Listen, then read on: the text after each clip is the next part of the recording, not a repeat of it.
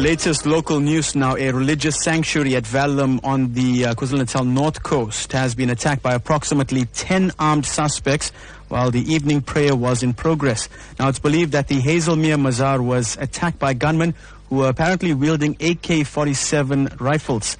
To tell us more, we're joined on the line now by Prem Balram from Reaction Unit South Africa. Prem, good morning and welcome to Newsbreak. Good morning. Can you discuss the circumstances surrounding this incident? Well, members of Reaction Unit South Africa were called out at 1955 to the Hazelmere Mazar, that's approximately 5 kilometers from Verulam Central. On arrival at the scene, we were informed by approximately 10 worshippers that 9 to 10 gunmen had forced their way into the Mazar and robbed them at gunpoint. Several victims were also assaulted. A house was ransacked that was adjoined to the Mazar, and the suspects then fled in a white Bantam bakkie. According to several victims, the gunmen were carrying AK47's and 9mm pistols.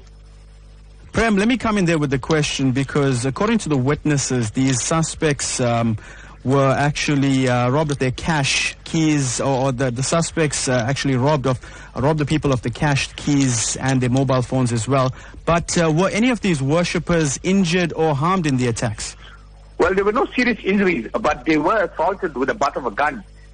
Firstly, a 14-year-old boy had a firearm stuffed into his mouth while his father was forced to open the gates and doors leading into the mosque. A second male was also assaulted with the butt of a gun and was forced to open a residential block that is attached to the mosque. Prem, you mentioned the firearms. AK47s were apparently used. And in your field of work, are you finding that these weapons are being used more often?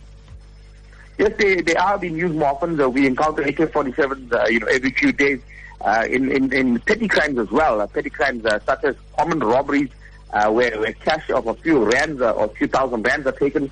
Suspects are using are coming heavily armed and attacking victims that are not armed themselves. Prem, that is all the time we do have this morning. Thank you so much for joining us this morning.